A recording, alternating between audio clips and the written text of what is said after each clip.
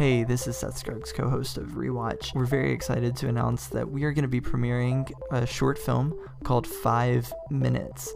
It was directed by me, and it was produced and written by Zachary Vaughn. We shot it back in December, and we're getting ready to release it on August 28th at 6 p.m. It will be premiering on YouTube as a live premiere. You can find all the information on Instagram at MarkSpotsTheX Productions. Following the premiere of the film, we are going to be hosting a live Q&A at 6:15, where we're going to talk about the film, and you can come out and ask us questions, and we'll be excited to answer them. August 28th at 6 p.m. with a Q&A following at 6:15. The premiere of 5 Minutes, a short film by Seth Scruggs and Zachary Vaughn.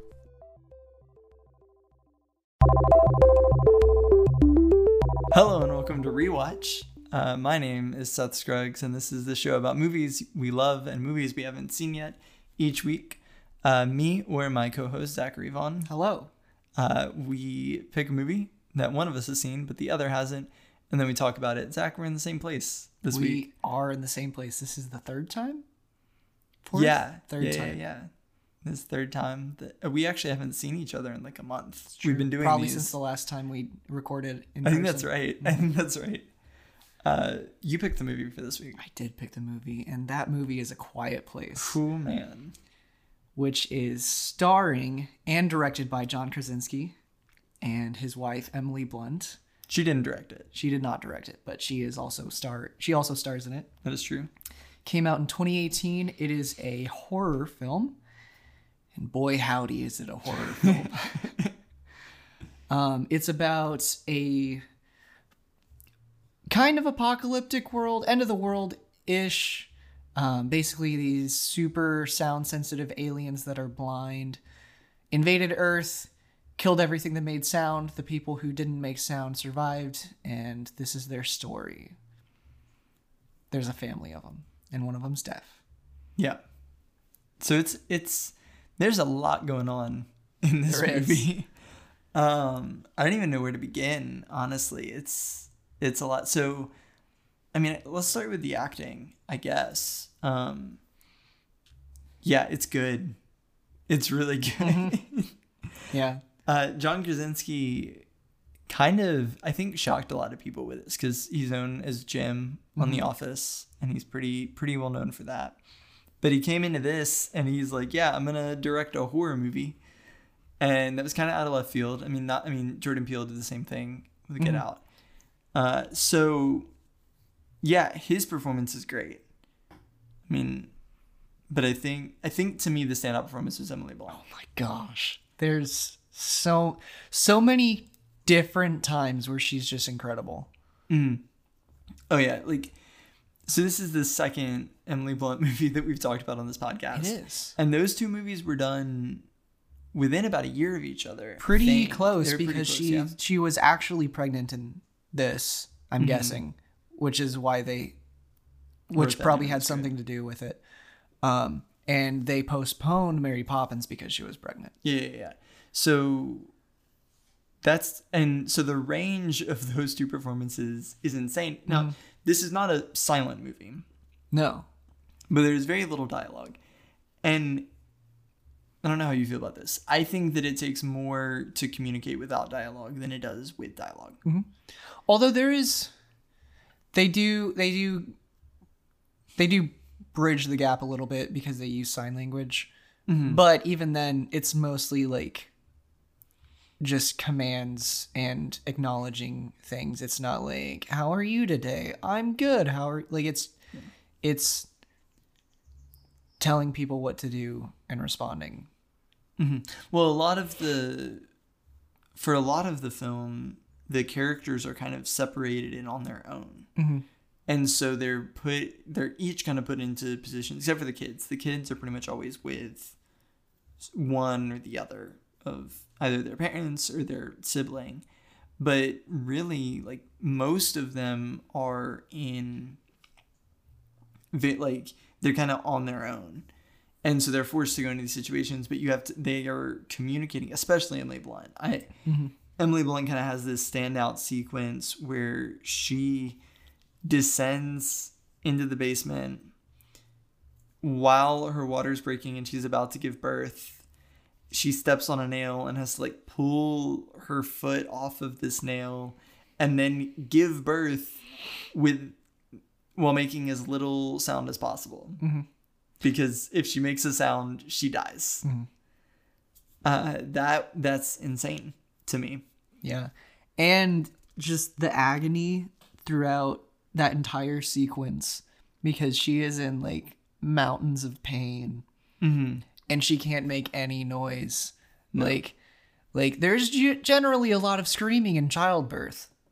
On the part of both the mother and the child. Yeah. And one of them can't make any noise. Yep. And so like just like there's a good reason there's normally a lot of screaming during childbirth. There's a lot of pain. A lot of pain happening. Not that I've ever given birth and have any place to actually say that. Yeah, but like you can see it, you can feel it. Definitely. Definitely. Yeah, she's amazing. I think if the Academy Awards took this kind of movie seriously, she would have been nominated for Best Actress. Mm-hmm. But along with comedies and any sort of genre film, the Academy doesn't take this seriously. So she wasn't nominated. And I think that's a travesty.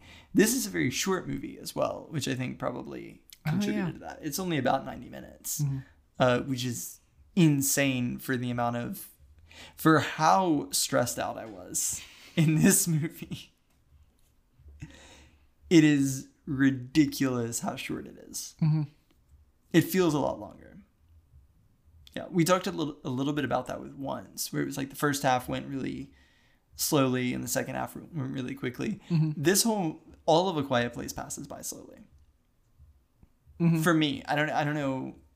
Slowly in that like it's terrifying. Mm-hmm. Like I don't think it's like it doesn't drag, but no. It's a like, oh come on, please be the end.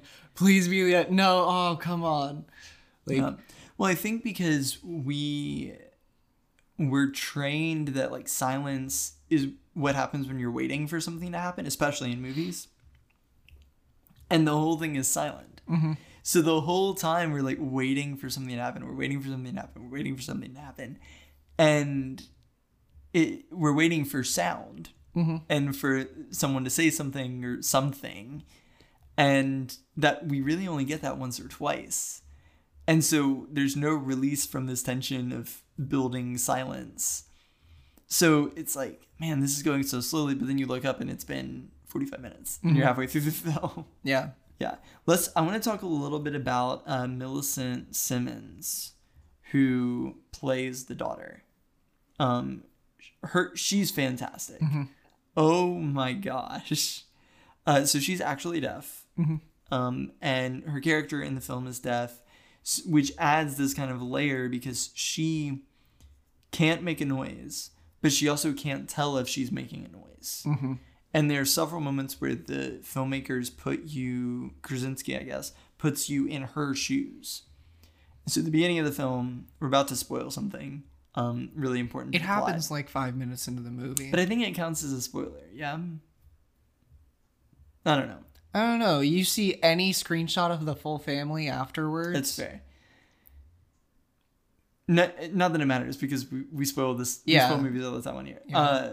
The character, like one of the children dies at the very beginning of the film. And the way that's shown is through her lack of hearing. Mm-hmm. So he has this little toy and it lights up and makes noise. And she doesn't hear that it's making noise. But everyone else does. And we see the monster come and take the kid. But we don't really hear anything. Mm-hmm. Because she can't hear anything. And it's really, really powerful. It's a really powerful way to tell the story. Mm-hmm. Yeah, and she knocks it out of the park, I think. Yeah. She brings a real like genuineness to the role, because she is living something that she's been through. Mm-hmm. She's showing something she's been through. So as far as performances go, did anything kind of stick out to you on a second go around? I think the fact that throughout the movie they are terrified of something that they can't necessarily see because it's not always there. And so whenever they do little like tiny things that make any sort of sound and they're terrified and they just freeze with their eyes wide, it's incredible because like they have that fear over nothing. Because like literally like the actors, there's nothing there. Like there's like a grip isn't gonna run out from behind the camera and kill them. Like Yeah. I also thought it was funny how the John Krasinski's shush finger evolves from like completely open hand to like closed fist hand by the end of it. Yeah. Has nothing to do with the acting, but I just thought it was interesting. I was like, yeah, oh look, he is so lazy with that, and then all of a sudden, it's closed. So something I wanted to ask you about, because you saw this for the first time in a theater. I did. So I did not, because I just recently watched it. And currently, at the time of recording this, all theaters are closed. Right. And A Quiet Place Part 2 was supposed to come out in March of this year. March, April, earlier in the spring. But it is instead being released at the time of recording in September, probably later than that, depending on when movie theaters reopen. My point being, this is the kind of film that seems to thrive on an audience. Mm-hmm. On being in that audience, because from the stories of people that I talked to who saw this in a theater, a lot of what they talked about was how they were afraid when anyone else in the theater made noise, and everyone was kind of in that together. What was that like, seeing it in the theater and then seeing it on your own? Yeah. You watched this, on your own. It wasn't. I don't remember anybody making noise in the movie theater, but I do remember we could hear rain because it was raining when we watched it. I think I saw it with my brother. It was raining, and we could hear the movies in the other theaters. It's so mind-boggling how silent this movie is and how how I didn't perfect realize it is. that happened. That's crazy. And then watching it the second time, I was a little disappointed because like this is a movie that thrives on silence, and so like I could hear other things that like dogs barking, music downstairs, stuff like that. Yeah. And so that wasn't quite as nice. And also it was pitch black in the movie theater, and then I watched it before it was totally dark here, just because timing and all. And so it was a very different experience, but I was still just like enthralled. Yeah. And my roommate hasn't seen it, and so he would walk by not looking at the screen, and he said something, and I told him that okay, you might want to stay out of the room for this part because it's a big spoiler. But man, it's so good. It's so good. One of the things, I mean, I'm looking at the IMDb page right now. This is a very small cast, which is not typical. I mean, it's 6 people that are listed here. I mean, that's not a lot of people for a film, especially when one of your biggest expenditures on a film is your actors and your cast. Mm-hmm. That's crazy to me, like how few people are in this film. And for so many films, the way that you build the world is you have a lot of people walking around, and extras are a whole world of things to get into. But here, the way you built the world was you had less people around. Mm-hmm. I mean, that's the same in any isolated post-apocalyptic movie story of any kind. Like, unless the point is it's people surviving and rebuilding civilization afterwards. If it's focused on survivors, when it's a contained story, there aren't going to be as many extras. Yeah, which is true. Yeah. But for a big Hollywood film, that's not, you don't see that as much. Right. You see it in a lot of really low budget horror movies, which I guess technically this falls into. As far as, I'm not sure what the budget was for this film, but like a lot of times you see that's what the low budget horror movies fall into, and horror movies are the kind of thing that make a lot of money no matter what they look like, no matter how good they are, because there are people in small towns all across America who want to thrill ride when they go to the theaters, so they go and they watch horror movies. This movie is different than a lot of them. In a lot of those ways. First of all, it's incredibly silent. It's also incredibly good. It's also... I wasn't going to say that. But since you did. The cinematography... Have you seen any other, like, traditional horror movies? Traditional as in not like B movies? No, as in, like B movies. Like yeah. Yeah, like 13 cameras, 12 cameras, 13 cameras? One of them's 13 cameras. Yeah. They both suck. Yeah, but, like, the paranormal activities of the world... I haven't seen the mainstream B level movies. Yeah. But things like that are thrill-ridey, a lot of supernatural horror. Like Oculus. Yeah, stuff like that. Gore horror, like those kind of things. I haven't seen a ton of them. I've seen a few because I was in high school and that's what people liked in high school. And so many of those are cold. Like they take place in winter, like they're cold in that sense, but then it's very blue, stale, really a lot of stale cinematography. And like everyone is dressed in like grays and blacks, like it's almost like monochrome, black and white. Quiet Place kind of bucks that a little bit, and I think that's kind of what sets it apart, because it's filled with these like golden colors and all of everyone's always wearing reds and very warm browns, earth tones, like warm colors. Emily Blunt almost always has something colorful on. Yeah, which is really rare for this kind of film. So how do you think that kind of changed your perspective on it coming into it? I mean, one thing I noticed as I was watching it was just, this is incredible. I think the intentionality in it is one of the big things that sets it apart from like B movie horror movies.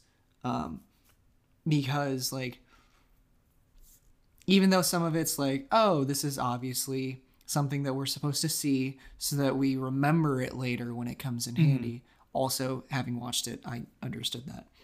But like, yeah, there's a lot. Like, you have to be intentional when there's no talking in it. Yeah. And so like the fact that they couldn't just lazily tell everything that was going on and they had to build it silently, I think shows a lot of ingenuity on John Krasinski's part. Yeah, it's a very slow moving movie, which is not common for films like this that are tentpole-ish kind of movies. You know, John Krasinski and Emily Blunt are fairly big stars. And a lot of times, you know, these movies are fast-paced action, quick cuts, but because of the nature of this, everything is very slow. The cuts are slow, the shots are slow. The shot movement is slow. And I think that really they did a great job at crafting a feel, down to things like the production design and the costume design, the wardrobe. Everyone is always wearing something soft. Everyone is wearing sweaters. You know, there's a scene, Noah Jupe, who is kind of becoming like the it kid in Hollywood for a lot of things. But he at one point is wearing a flannel underneath a sweater with like really soft pants. I think the attention to detail in that regard was great. I think that was really, really effective, to me at least. Mm-hmm. The average shot length is considerably longer than most horror movies. Yeah. Yeah, for sure. Which gives it a flow, a smooth flow instead of just a choppy. Mm-hmm.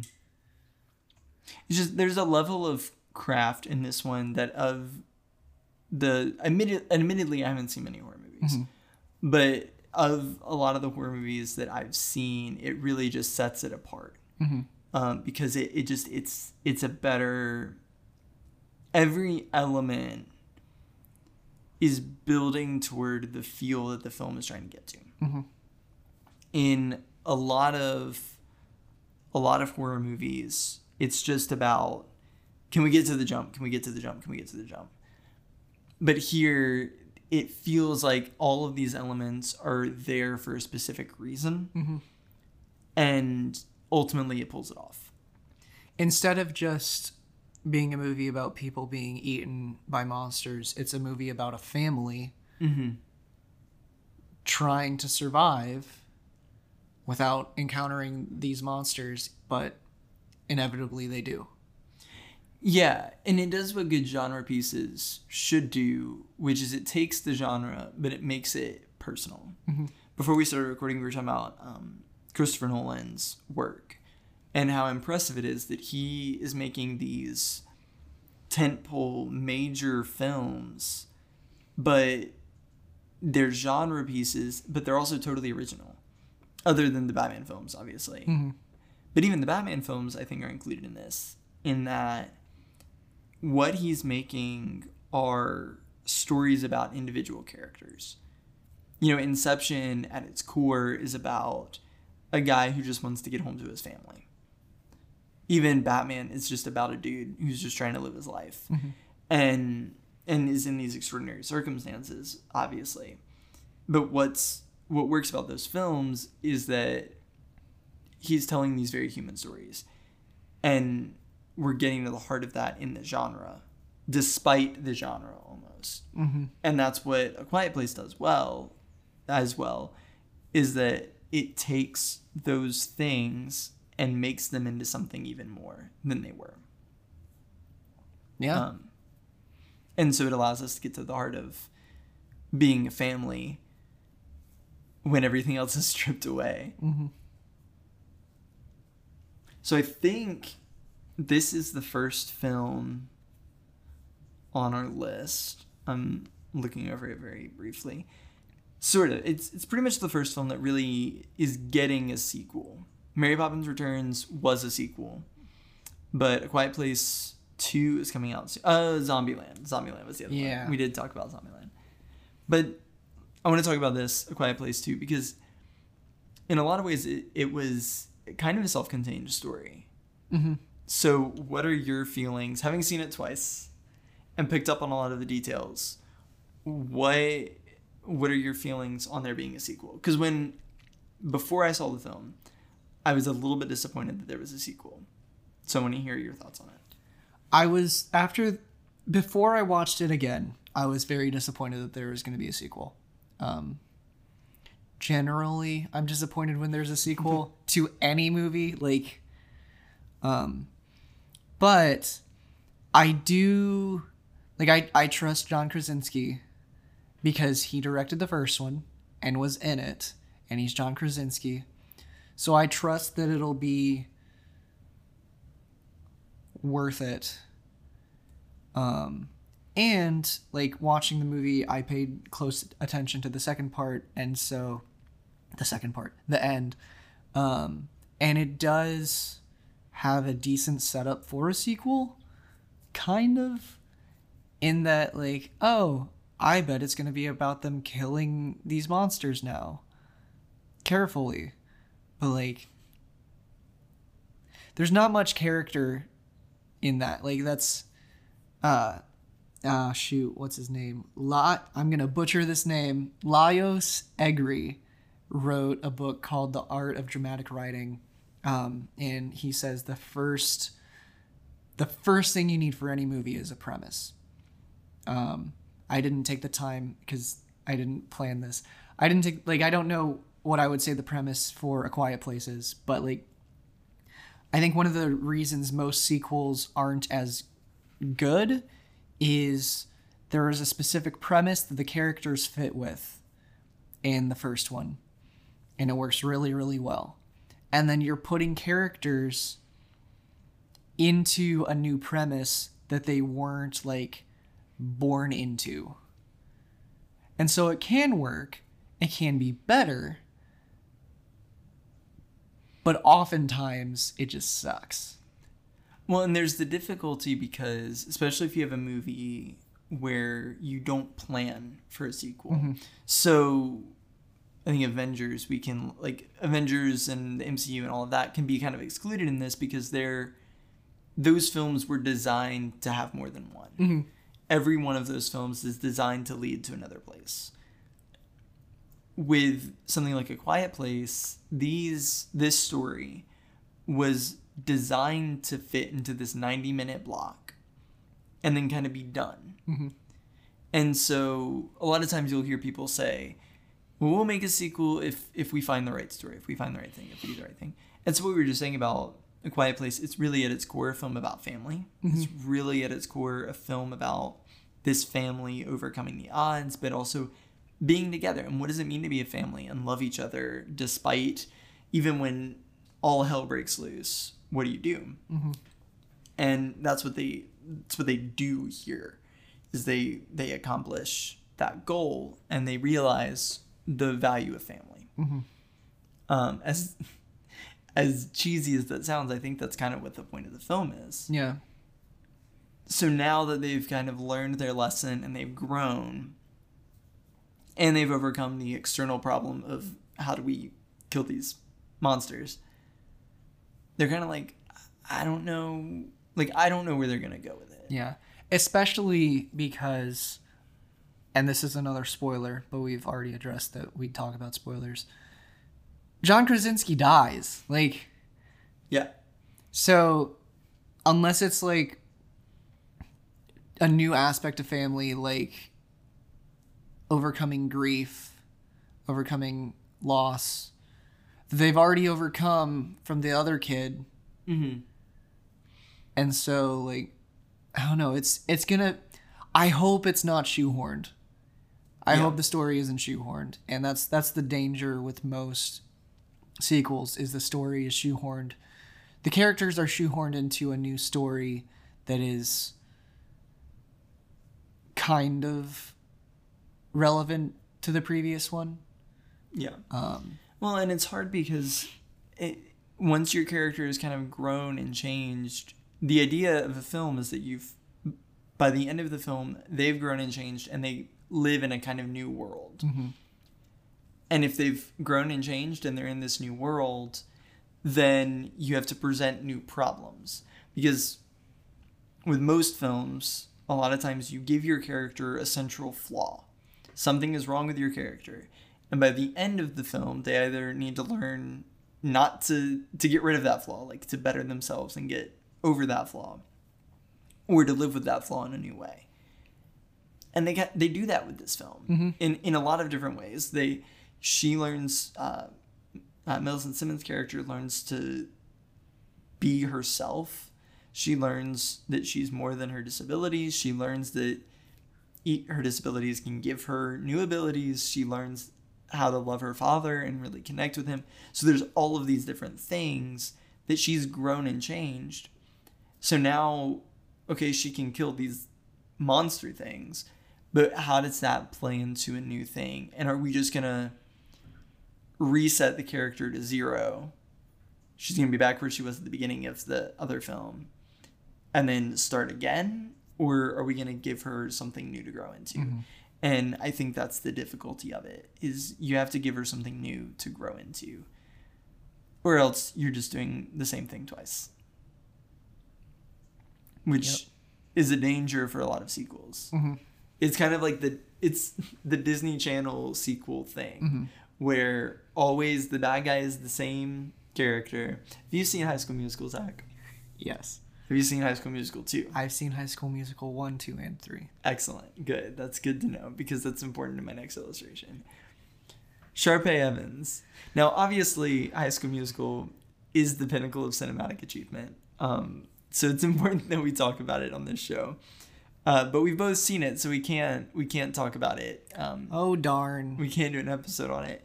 Too bad. But we can mention it. Sharpay Evans in High School Musical 2 and 3 is like she's reset to zero. Like the plot of every single High School Musical film is Sharpay is mean. Honestly, Gabriella is nice. Her brother, I think, has the most solid character arc that is actually kind of consistent. Yeah, but hers is like she's mean. She learns her lesson. She's nice. She's mean. She learns her, and so like that's what I'm afraid of. Like obviously in a little bit more nuanced way than that. Mm. But that's kind of what I'm afraid happening with something like A Quiet Place 2. Well, I mean, if you do the character right, and it's meant to be a one-off, mm-hmm. then there should... Like, the character is not ready for a sequel. No. And unless you, like... Unless you set it up and, like, have a drastic twist right at the beginning of the next one, which there could be. I don't know. Yeah, maybe. Like, it's really hard to do. It's really hard to give them the motivation from having their catharsis. Yeah. Like, they've gone on this journey and they've come to the end of their journey. And now you're saying, hey, here's another journey. Grow more when... You've already kind of done it. Yeah. Yeah. It'll be interesting to see what happens. I don't know. I'm going to see it. I will probably see it. I will, yeah. Pretty much more than definitely see it when that time comes. So, do you have anything more that you want to add to the discussion about this film?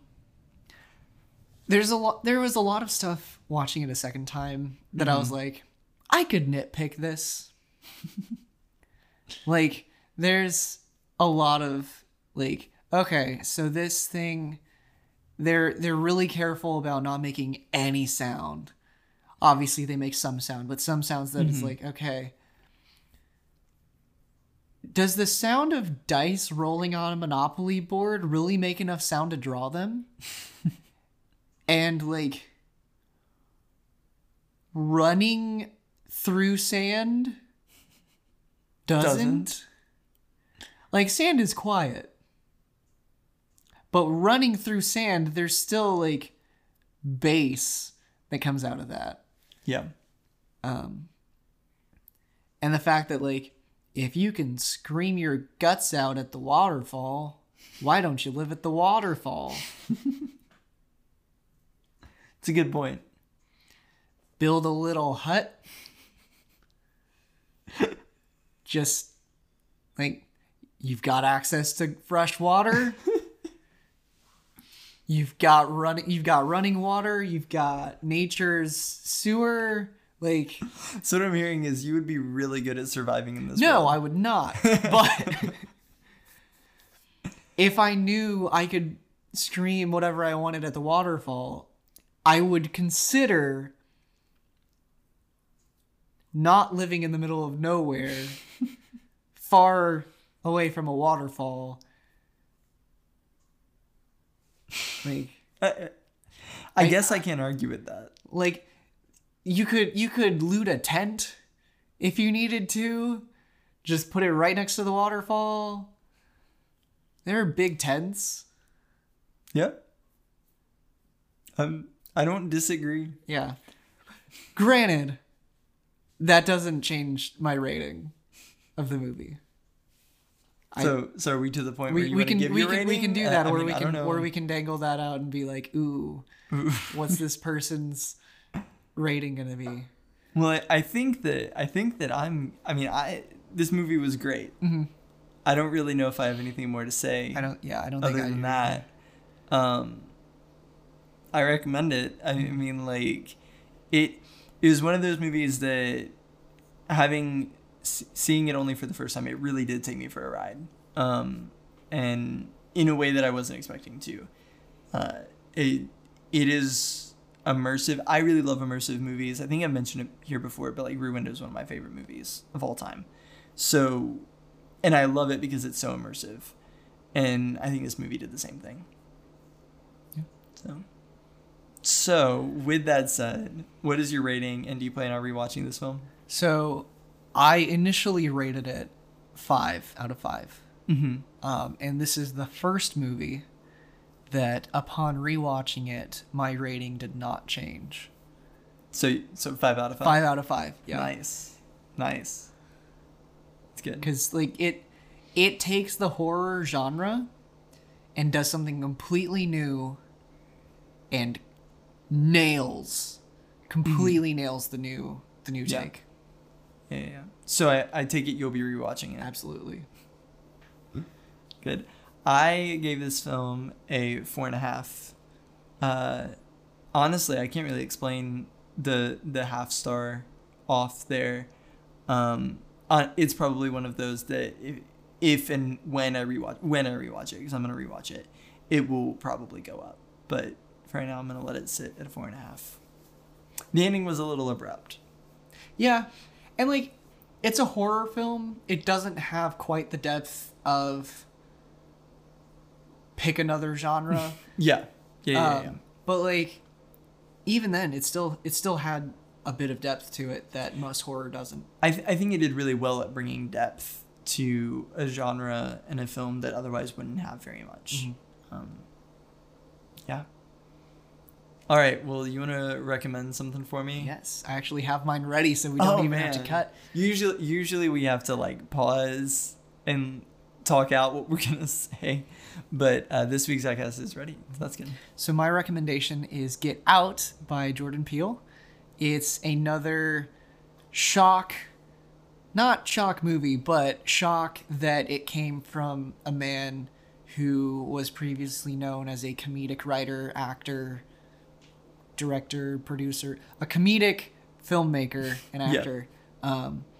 And it is not a comedy. There's a lot of funny bits in it, but yeah, it's terrifying and awesome. That's probably one that we'll end up doing on this show at some point, because I have not seen it yet. I've already seen it twice. Bradley Whitford is in that, right? Josh Lyman from The West Wing. Yes. He is he is the not father-in-law. Basically the father-in-law. Yeah. Zach just started watching The West Wing, which is not my recommendation for this week, but everyone should watch it. It's a good show, and it'll play into what we're watching next week. Mm-hmm. But give me a second, because I'm going to suggest something before I do that. My suggestion, it's kind of low-hanging fruit, I said before we started. But Hamilton, an American Musical, just premiered on Disney Plus. So if you have access to Disney Plus, you can watch the original Broadway cast of Hamilton from the show. I had seen this live and loved it. It's a great show. Some really timely themes. Really just, all around very, very solid. The actual direction of the filmed version is really impressive. I think that it captured a lot of what the show does really well. And like they're really well edited moments, which is not what you would expect from the filmed version of a live show. But it really injected a lot of energy into something that otherwise would have just been a camera pointed at a stage for the whole time. Mm-hmm. So highly recommend that. All right.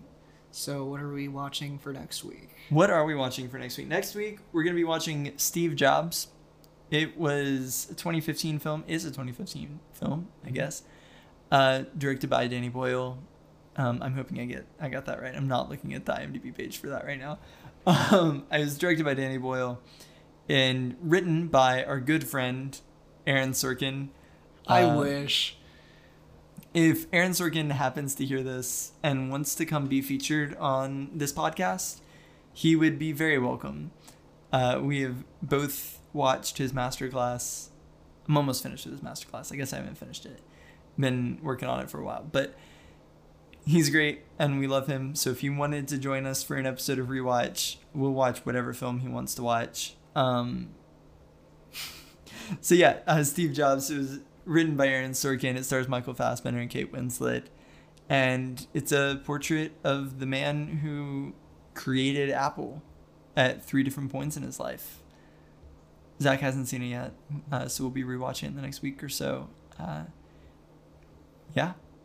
So I think we're done. Are we done? We haven't done the social plug yet. We're about to do the social plug. I was still gonna do it. Okay. You still reminded me. Thank you. If you feel so inclined, you can follow me, Seth Scruggs, on Instagram at Seth Scruggs. You can also follow me on Letterboxd at Seth Scruggs. Zach, do you want to do your own social plug, or do you want me to do it for you? Let me make sure I remember them.